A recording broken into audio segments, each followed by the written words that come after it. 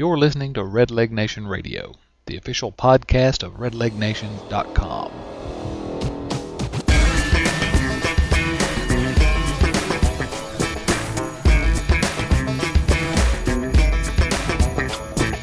Hello everyone, welcome to a special breaking news edition of Red Leg Nation Radio. I'm Chad Dotson. Joining me again here today is our statistician from Fox Sports Ohio, the author of 100 Things Reds Fans Should Know and Do Before They Die. We're making this a habit, I guess, but how you doing today, Joel? Joel Luckup. I don't know. I'm starting to wonder whether or not your little black book has run out of pages or whatever, and you're just having to go back to me again. So I appreciate it. Oh, you're the only one that'll answer my calls at this point. I knew I should have gotten off Skype for a reason. No. Exactly. No, happy. This is great. I'm happy to be here to talk about this. Well, this is something that we might like to try to do if we can more often. This is going to be sort of a mini edition, but just to address some breaking news going on in Cincinnati Reds world, and big breaking news today. Dusty Baker fired. Now, we talked about this just a little bit the last time we were on the podcast, but did you really see this coming, especially this quickly? You know what? I said when I first saw the news, I said that I was shocked that it happened, and I wasn't shocked at all, if that makes sense. So, I kind of expected that it might happen, but I was still a little bit surprised that they actually followed through on it. So it was interesting to me. I don't know. What do you think? Well, I've been saying for a while I really didn't think he would be fired, and I've also said I'm not sure that I would have fired him if I were the manager, because I have maybe it's just I'm risk averse, but I'm afraid we're going to get a Bob Boone or a Ray Knight or one of the other guys the Reds have had that are much worse than Dusty's been.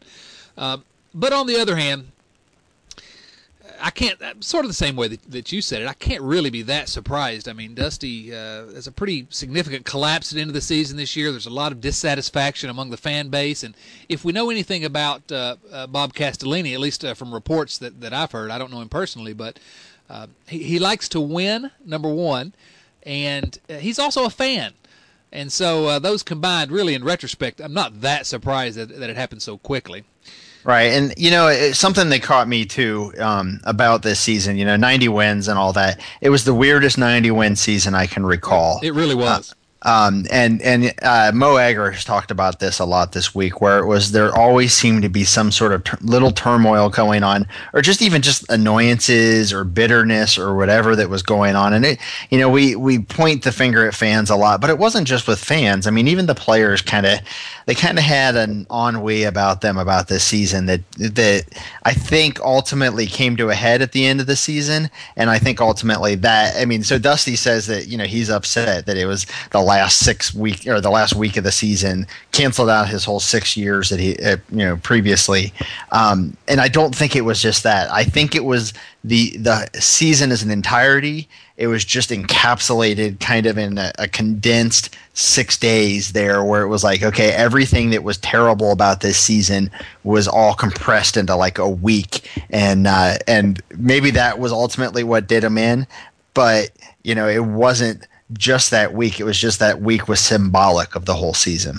Right. If that week had happened at the end of a season like they had last year, we wouldn't be having this discussion. Right. But you're right. It was just the oddest season all year long, and often it was something you really couldn't put a finger on. There's just always something popping up and down.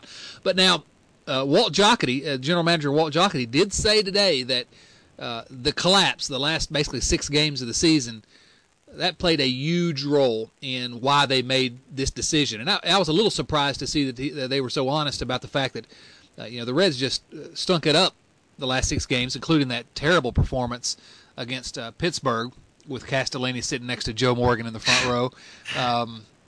Yes, a very what may become a very famous picture in Reds history, I would suppose. Oh, we posted that picture at Red Leg Nation tonight. Actually, one of the editors did, and if you look at that picture, as Chris Garber, who posted it, noted, you would have known what was coming, because he was clearly not happy. Yes. And I wasn't particularly happy either. Let's just quickly digress just a moment. Were the Reds as ill? This really isn't digressing. It's really just talking about what Dusty has brought to the table. But were they as ill prepared for that game? I know there's sort of this lack of urgency. Everybody made fun of Dusty for his comments about a lack of urgency. But don't you think that showed up on the field Tuesday night? Yeah, I wonder, and I was talking with one of my neighbors about this today. I wonder if something happened in the clubhouse that uh, that kind of created a divide somewhere. And I don't want to suppose, or I don't want to think too far or follow that train of thought too far because we don't have any details. But you look at some of the quotes from some of the players today where, some are somewhat surprised, but they're not really. Sam LeCure has talked about how there needed to be an attitude change in the clubhouse. Bronson mentioned that a little bit. Even Jay kind of mentioned that some in some of his quotes. There's this air like, the players kind of recognize that something needed to change. And so I wonder if Dusty either had lost the clubhouse because of some incident or something that happened in the clubhouse, or if it was just general over the season that there just became this divide somewhere there, and maybe the move was inevitable because of that fact. Well, some bridges are being burned today, and so I'm hopeful that we'll get the sort of the full story about what went on at that clubhouse. I think you're right. The quotes today from the players were fascinating. LeCure's. Let me just read what Sam LeCure said today. Unfortunately, it's not like Mr. Castellini can fire all the players. I think it's more like him trying to send a message that the culture of the clubhouse had to change. I love Dusty. I have an opinion like all the people on Twitter. I don't agree with everything he does.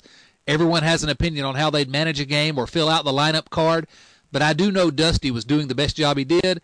I think it was a time for a change with some of the personalities. I thought that was remarkable honesty and a real insight into what's been going on in that clubhouse over the last few weeks and months. Right. And interestingly, I mean, maybe I'm jumping to conclusions here. I took out my jump to conclusions, Matt, and figured out where to go with this. But you don't. I mean, I wouldn't expect to hear anything from Joey.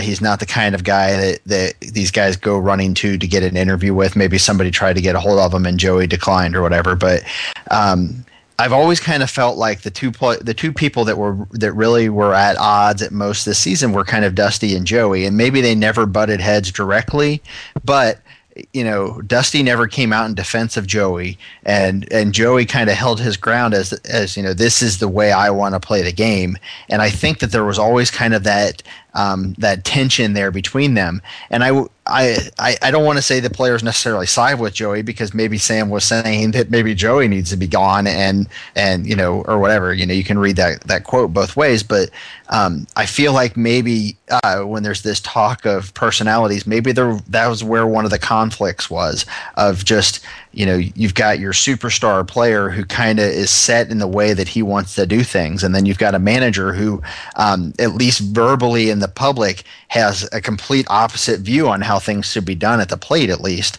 And those two kind of don't really mesh very well. But you never really saw any specific events between the two of them. But you can imagine, I guess, if you really it's not that far of a leap for you to make that kind of a conclusion, I would think. Oh, I would agree 100%. And what you did see from Joey is that he did go out in the press and in the media and defend himself a little bit regarding his hitting philosophy, and which surprised me just a little bit because Joey's not the type of guy that's really comfortable doing those sort of things. And so it would not surprise me if that's the way the clubhouse kind of broke down, at least that part of the breakdown, part of the divide in the clubhouse. These players see Joey Votto, an all-star, a most valuable player, one of the elite hitters in the game, and they see every day how hard he works at perfecting his craft. I can't imagine that some of them wouldn't think, wait a minute, why are we questioning this guy? Why are we questioning some other guy? It wouldn't surprise me. That's just human nature, it would seem like to me. Yeah, and the dynamics of 25 athletes who are all driven in some fashion, one way or another. It would be impossible for us to summarize, probably. Especially since neither of us are down in that clubhouse. That was just one of those thoughts that came to me today. That we're not hearing anything from Joey. Maybe we never will, at least not until spring training or Reds Fest or whatever. But just the fact that. That to me, that was one of the overriding tensions of the season, and I felt like it was outside of like the actual record of the team, it was probably the number one conversation throughout the season of, what's wrong with Joey, or what's Joey up to, or why is Joey doing this, or why isn't he driving in runs, blah, blah, blah. And I don't think that I don't ever recall a time where Dusty came out and defended Joey. He maybe didn't always throw him under the bus, but I never felt like there was a time where he was, sticking up for Joey for Joey having a strategy or whatever. He was always kind of had that idea of, well, some of our guys need to start being more aggressive, or some of our guys need to be, driving in more runs or whatever. Yeah, no doubt. I mean, in a lot of those pregame conversations with Marty Brennaman, he would constantly, and he wouldn't call Joey out by name, so he didn't throw him under the bus, but he certainly didn't go out of his way to support Joey, and I guess he made it clear that he disapproved of Votto's theory of hitting, and right. And to be clear, I don't want to paint Joey as a victim here. I'm not trying to do that. All I'm trying to say is, this might be one of those areas where that tension, the differing personalities within the clubhouse was causing an effect. Yeah, no doubt. And actually, a point that occurs to me is part of the reason why I've been hesitant to throw Dusty under the bus and call for his firing has been that I think he's generally been pretty good at a part of his job that nobody sees. This is a big part of that. And you talk about managing all those personalities in the clubhouse. If he had kind of lost his way in the part of the job that we all thought he was his strength, I guess you could say, then maybe that was a big part of the reason that this change was made. I did see. I guess it was Paul Doherty, so I don't know if this was sourced or not, but he. Sorry, that's all right. But he said that.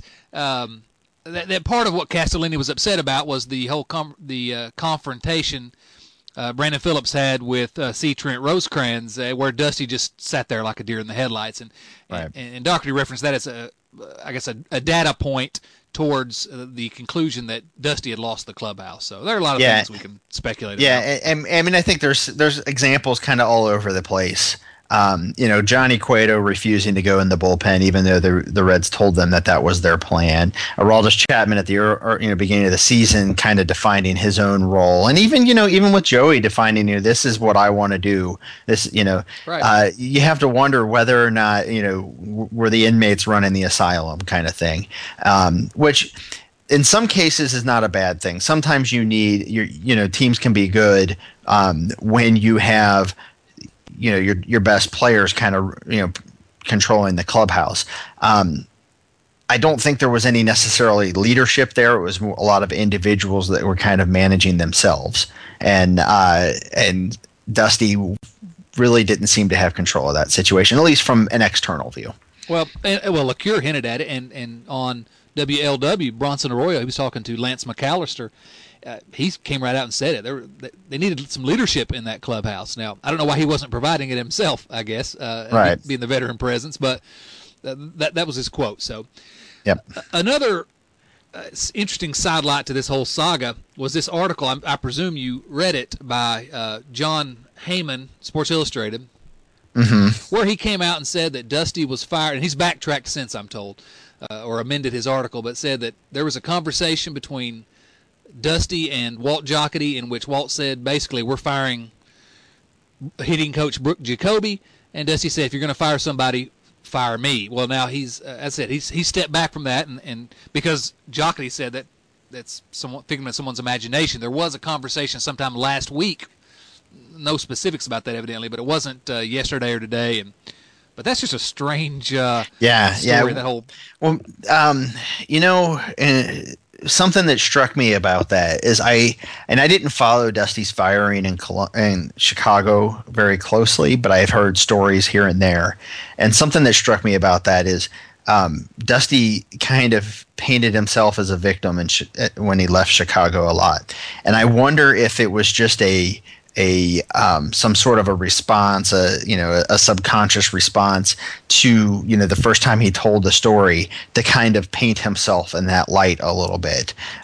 Maybe he was hurt, maybe he was, still feeling the sting of being fired unexpectedly, and perhaps now the whole, throwing himself on the sword kind of thing. I'm not sure where that comes from, but you kind of read a lot of that story, and he brings up the letters that he's getting that are unfortunate if they are true, that he's getting letters with racial attacks and that kind of stuff, which would be terrible if that was happening. And I don't mean to say that and make it sound like I don't believe that it was happening. I just my point being that he was kind of bringing up a lot of these things that were a little bit woe is me, and I wonder if that story kind of got about Jacoby maybe got embellished a little bit to kind of fit into that woe is me type story. And I bet if you asked Dusty in a week or 2 weeks or a month, maybe his story becomes a little less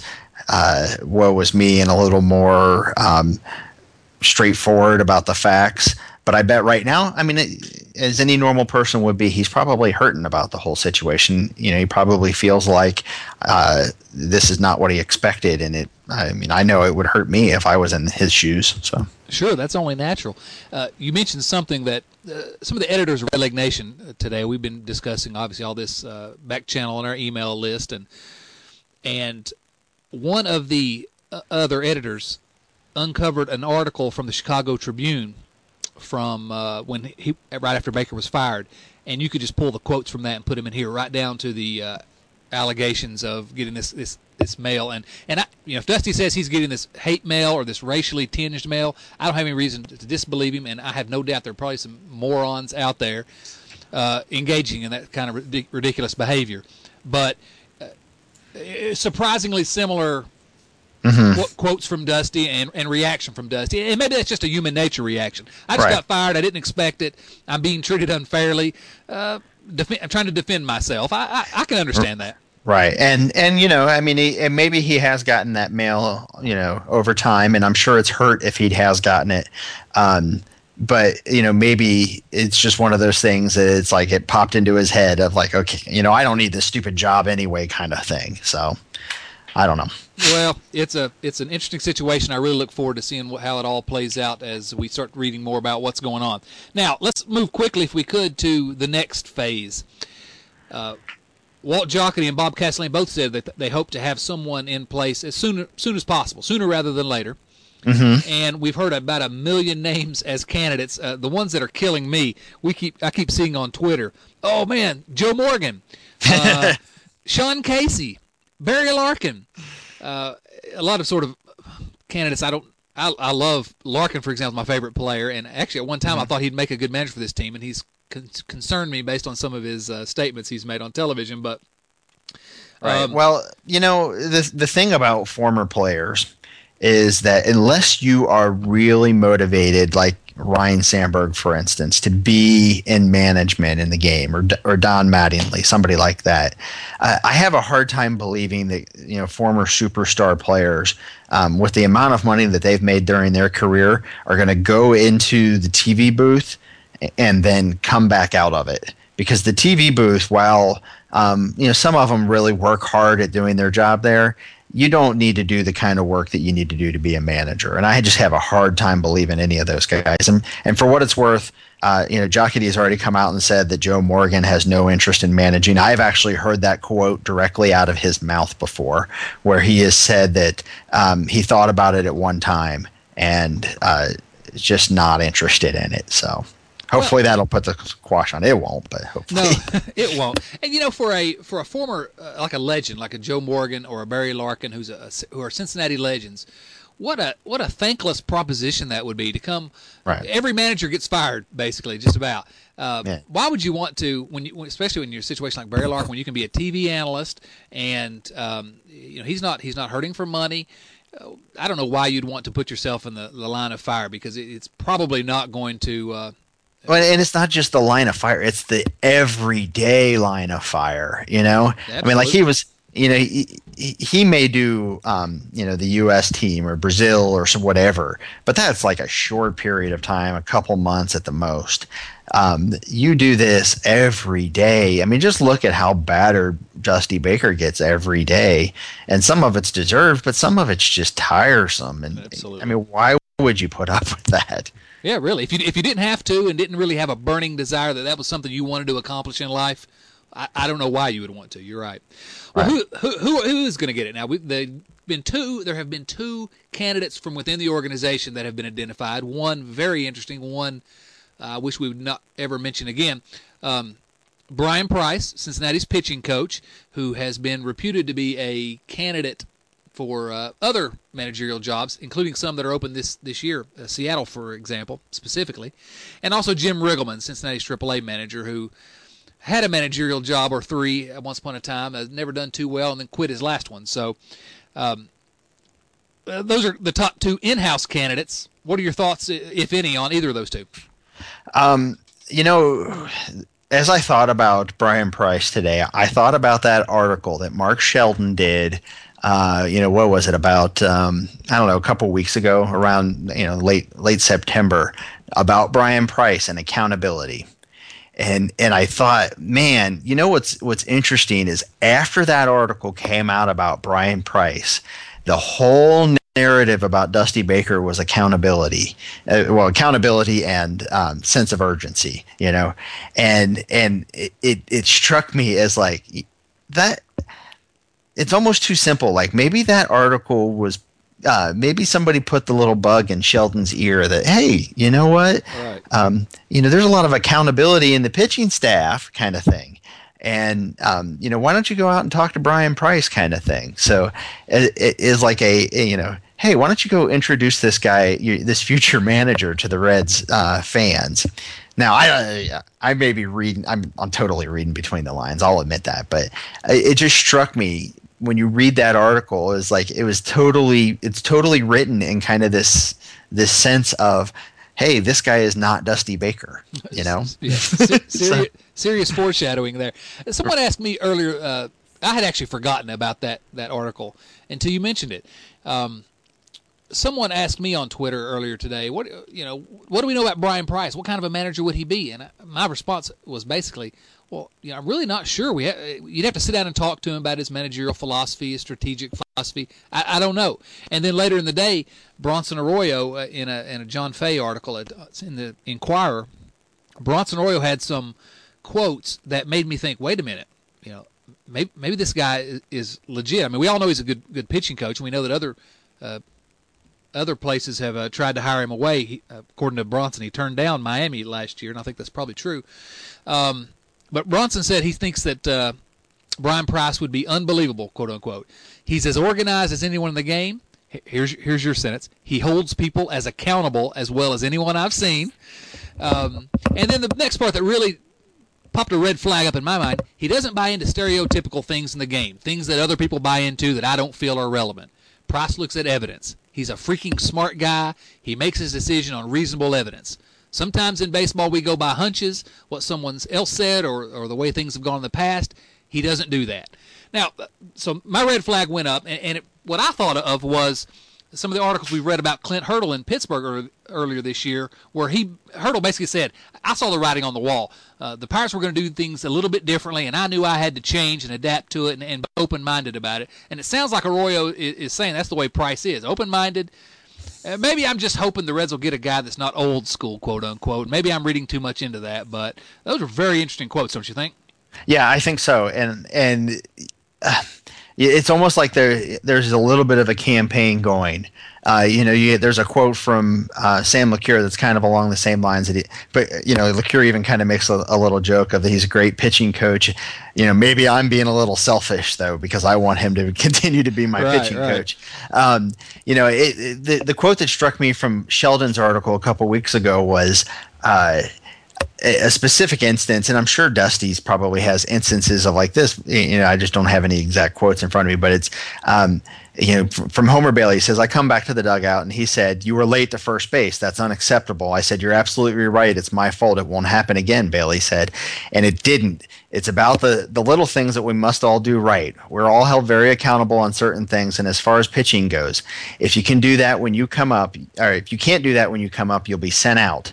And the point that caught me was we're all held very accountable on certain things as far as pitching goes. And it was like even back then, it's only a couple weeks ago, but it was like the pitchers were saying, we're held accountable The rest of the team, maybe not so much. And so it was almost to me like the pitchers were saying, we need somebody like, if it's not Brian Price, we need somebody like Brian Price overseeing this team. Yeah, absolutely. And you contrast the fact that they're held accountable for things like that with one of the I can't remember which Mets announcer it was. One of the Mets announcers there in that disastrous series last week and a half ago said basically, I've never seen a team run out so few ground balls to first base in a series in my life. Mm-hmm. And some of that stuff, I don't, whatever. But the fact was, Marty. And, of course, Marty's good at piling on when somebody's right. But today he said, basically, that Dusty would not correct them on things like that. And it was clear by the end of this season they really weren't, whether it was base running or defense or just they really weren't being held accountable for their mistakes. The same mistakes were being made over and over and over. Right. So I think we're both in agreement that we would be okay with Brian Price as the Reds manager, based on what we've heard. I think so. And again, we don't know a whole lot about him just yet, but everything that I've heard, and I don't know if it's a big PR push like you're speculating maybe to introduce him as the next guy, but there's a reason why he's so well respected around the game, I would imagine. And some of these quotes make me think, hey, this is a guy I could at least give a chance. Mm-hmm. Outside the organization, we've heard more crazy talk from Charlie Manuel to Davey Johnson to the ghost of Sparky Anderson. I've actually had multiple people send me requests for guys that are currently employed as managers. Bud Black, Bruce Bochy. I'm like, these guys already have jobs. Yes. And Joe Girardi's another one I heard 100 times, although there's some speculation he may move on. I don't think he will. But anyone else you can think of outside the organization, that's an impossible question, really. But there's nobody I could really think of that would seem like be a natural in terms of who they would interview. Maybe you have a different perspective. Well, I would. My only thought would be is if they go with somebody outside of the organization, then I would hope that it would be somebody that maybe we're not as familiar with. I would hope that they wouldn't just go with somebody because they've had success somewhere else, unless they know that guy's success is right in line with the type of leadership that they feel like this club needs. You look at maybe Charlie Manuel's a good fit. I don't know, but I don't assume that he's a good fit just because he's won a world championship somewhere. And I hope that that the Reds, if they do look outside of the organization, that they're not going with just because somebody won a world championship somewhere else that makes them a success. I mean, I think that they're at a point now where they know what they have, they know what they're going to have for the next couple of years, for the most part. They have to find somebody that kind of fits. And this is where like Bob Halsam would do an excellent job, because it was so good at understanding people that he was talking to, interviewing, and people in other organizations. I don't know if Walt's like that. Maybe he is. But Bob Halsam was really good at that, and that's how he was able to find somebody like Sparky Anderson and know that Sparky Anderson was the right guy for the team that he had. Well, I don't envy Walt Jocketty having to make this decision, and I was surprised to learn today. I never really put two and two together on this, but he's only made one managerial hire, I think, in his entire career as a general manager. So a lot's going to be resting on this decision, and I don't envy him. The advantage that he had of hiring Tony La Russa before was that he had worked with Tony La Russa when Walt was a assistant GM, I believe, with the Oakland A's. So he was familiar with Tony La Russa. I'm not sure if he's got anybody, unless he picks a former player from one of his teams. I'm not sure he's really got anybody that out there right now that he knows, at least personally, that will be able to fill that kind of a role. Right. Nobody comes to mind initially, but one thing he does have going for him is that this is a darned attractive job, really. I mean, yes. Some people may say that the Nationals job is more attractive, and maybe it is, but I don't know. This is a team that's set to win now, and if for the right guy that could step in, it's an awfully, awfully attractive situation. Should be. So what's your dream scenario here? My dream scenario, I would say that Brian Price is hired. The Reds I'm gonna go all like deep on this one. Okay, I'm gonna go several layers here. Let's hear it. So Brian Price is hired. The Reds trade. Let's just say Homer Bailey for the sake of discussion, because he is the most logical. Right. They make the James Shields for Will Myers trade of the offseason, and they acquire a solid, cheap bat. It's unlikely, but we would have said that trading Will Myers was unlikely also. Who ends up is their future in the corner, and one of the corner out, or I guess probably left field or third base. Then Brian Price, being the wizard that he is, the pitcher whisperer, goes and talks to Aroldis Chapman and says, "Dude, you're going to be a starting pitcher again."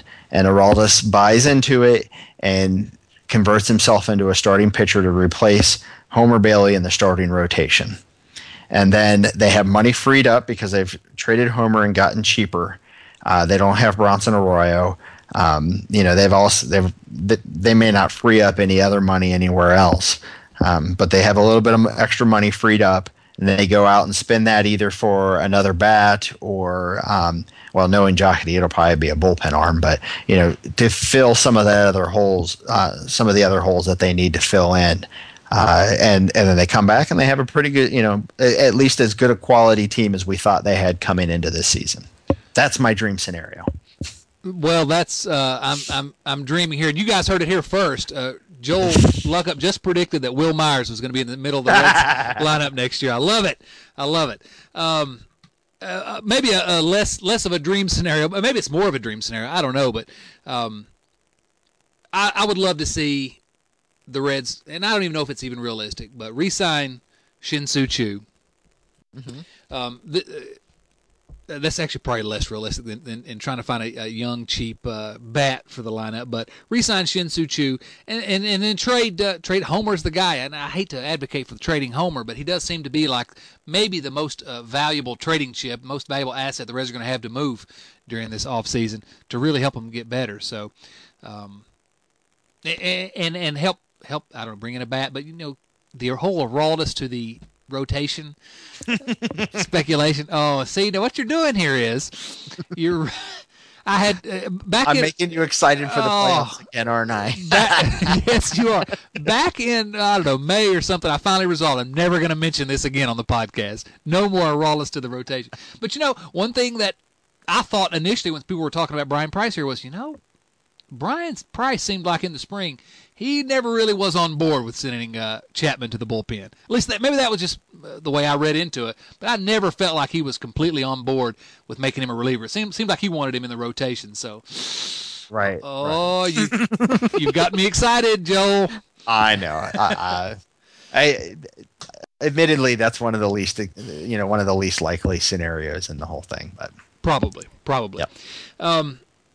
Anything else you think we need to discuss with respect to this whole situation? It's going to be a very, very interesting offseason for the Reds, isn't it? It will, and I think we'll have plenty of time to talk about that. So I think right now it should be a pretty interesting next week. I imagine that in a week we'll know who the manager is. I don't think they'll waste too much time. Teams don't usually waste a lot of time, especially teams that are going to have to make at least a couple more moves to kind of fill some holes. They're not going to want to wait around to get a manager before they start figuring out what moves they want to make after that. Obviously, they're not going to make any other moves before the World Series is over, but they want to start getting the wheels turning on getting the moves that they want to make done. Sure, get a manager in place and really begin to push forward 100% with the new philosophy, I guess, right, in Cincinnati. A quick word about Dusty. One thing that we said on Twitter earlier today was, in my opinion, perhaps, maybe everyone doesn't share this, but I thought Dusty never, ever got enough credit from his detractors and really never got enough sort of criticism, I guess, from his supporters. He was a unique guy, an interesting guy, not all good, not all bad with him, but what it came down to in my mind was 2002 World Series. He was up 5-0 with 8 outs to go and blew it. 2003 with the Cubs, the Bartman game, blew it. 2012 with the Reds. I think in the end that those postseason collapses, I think more than what happened in this last week is what tipped the scale. That they started to think when this latest collapse, this last week of the season happened on top of that. I guess I just feel like that was the straw that broke the camel's back. So. Yeah, what do they say? 3 times is a pattern. So there you go. You know. So, but we do wish Dusty the best of luck. It seems like one of the more interesting guys in baseball, doesn't he? Yeah, and I've always been thankful to Dusty because he provided the forward for my book. So I never advocated for firing of Dusty. I thought. I will say that I think that this move is the right move for the Reds. I don't think they would have been a disaster next year had Dusty come back, but I think that this is the type of thing that needed to happen for them to move to the next level. And, Dusty brought this team, he had a lot of talent to go with, but he built this team up a lot better than I think we ever expected when he was hired in 2008. So he does get a little bit of credit for that. Yes. Absolutely, and I do not appreciate you stepping on my line. I've got your book sitting in front of me, and I was going to mention that in closing, that he wrote the foreword to your book. But you're right; he deserves some credit for this. And you and I are the same. We never advocated for his firing, but probably the right time. Yep. Okay. Well, Joe, anything else you want to discuss here? Nope, I'm looking forward to doing this again when the Reds are trading Homer Bailey for the next Will Myers. Oh, or the original Will Myers. That'd be fine by me. Joe Luckup, I appreciate you joining us again. Because the Tampa Bay Rays are hurting for pitching, obviously. Exactly right. Yes, definitely. Okay, maybe we better set our sights on someone other than the actual Will Myers. But yep. I love the dream. Yep. Joel, appreciate you joining me again here. This is Chad Dotson. Hey, go subscribe to the podcast at redlegnation.com.